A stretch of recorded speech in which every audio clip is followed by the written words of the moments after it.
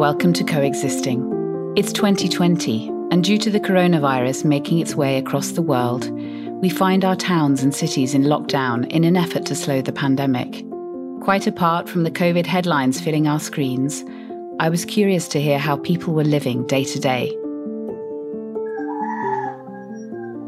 Welcome to Africa. I live in Iceland. I'm speaking from London. I've been living in China for 17 years. I am currently in Ho Chi Minh City, Vietnam.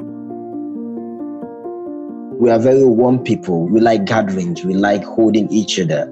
So this pandemic was very tough for us because it's against everything that the African culture is. As pre-wedding rituals go, I think being stuck in a house with your fiancé for a month might be a blessed opportunity. I'm really hoping there's enough of a shock to the world that we rethink how we were running the world, who was really benefiting.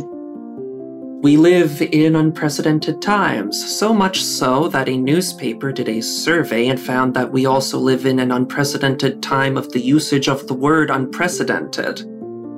You and I are communicating, but we're not communicating. I can't hold your hand. I can't give you a kiss. I could see it coming.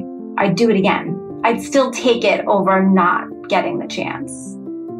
I actually think he was an accidental COVID victim. People are his lifeblood. Every time he met with somebody, his eyes would light up. But without that constant flow of people, I think it just accelerated things. This is Coexisting.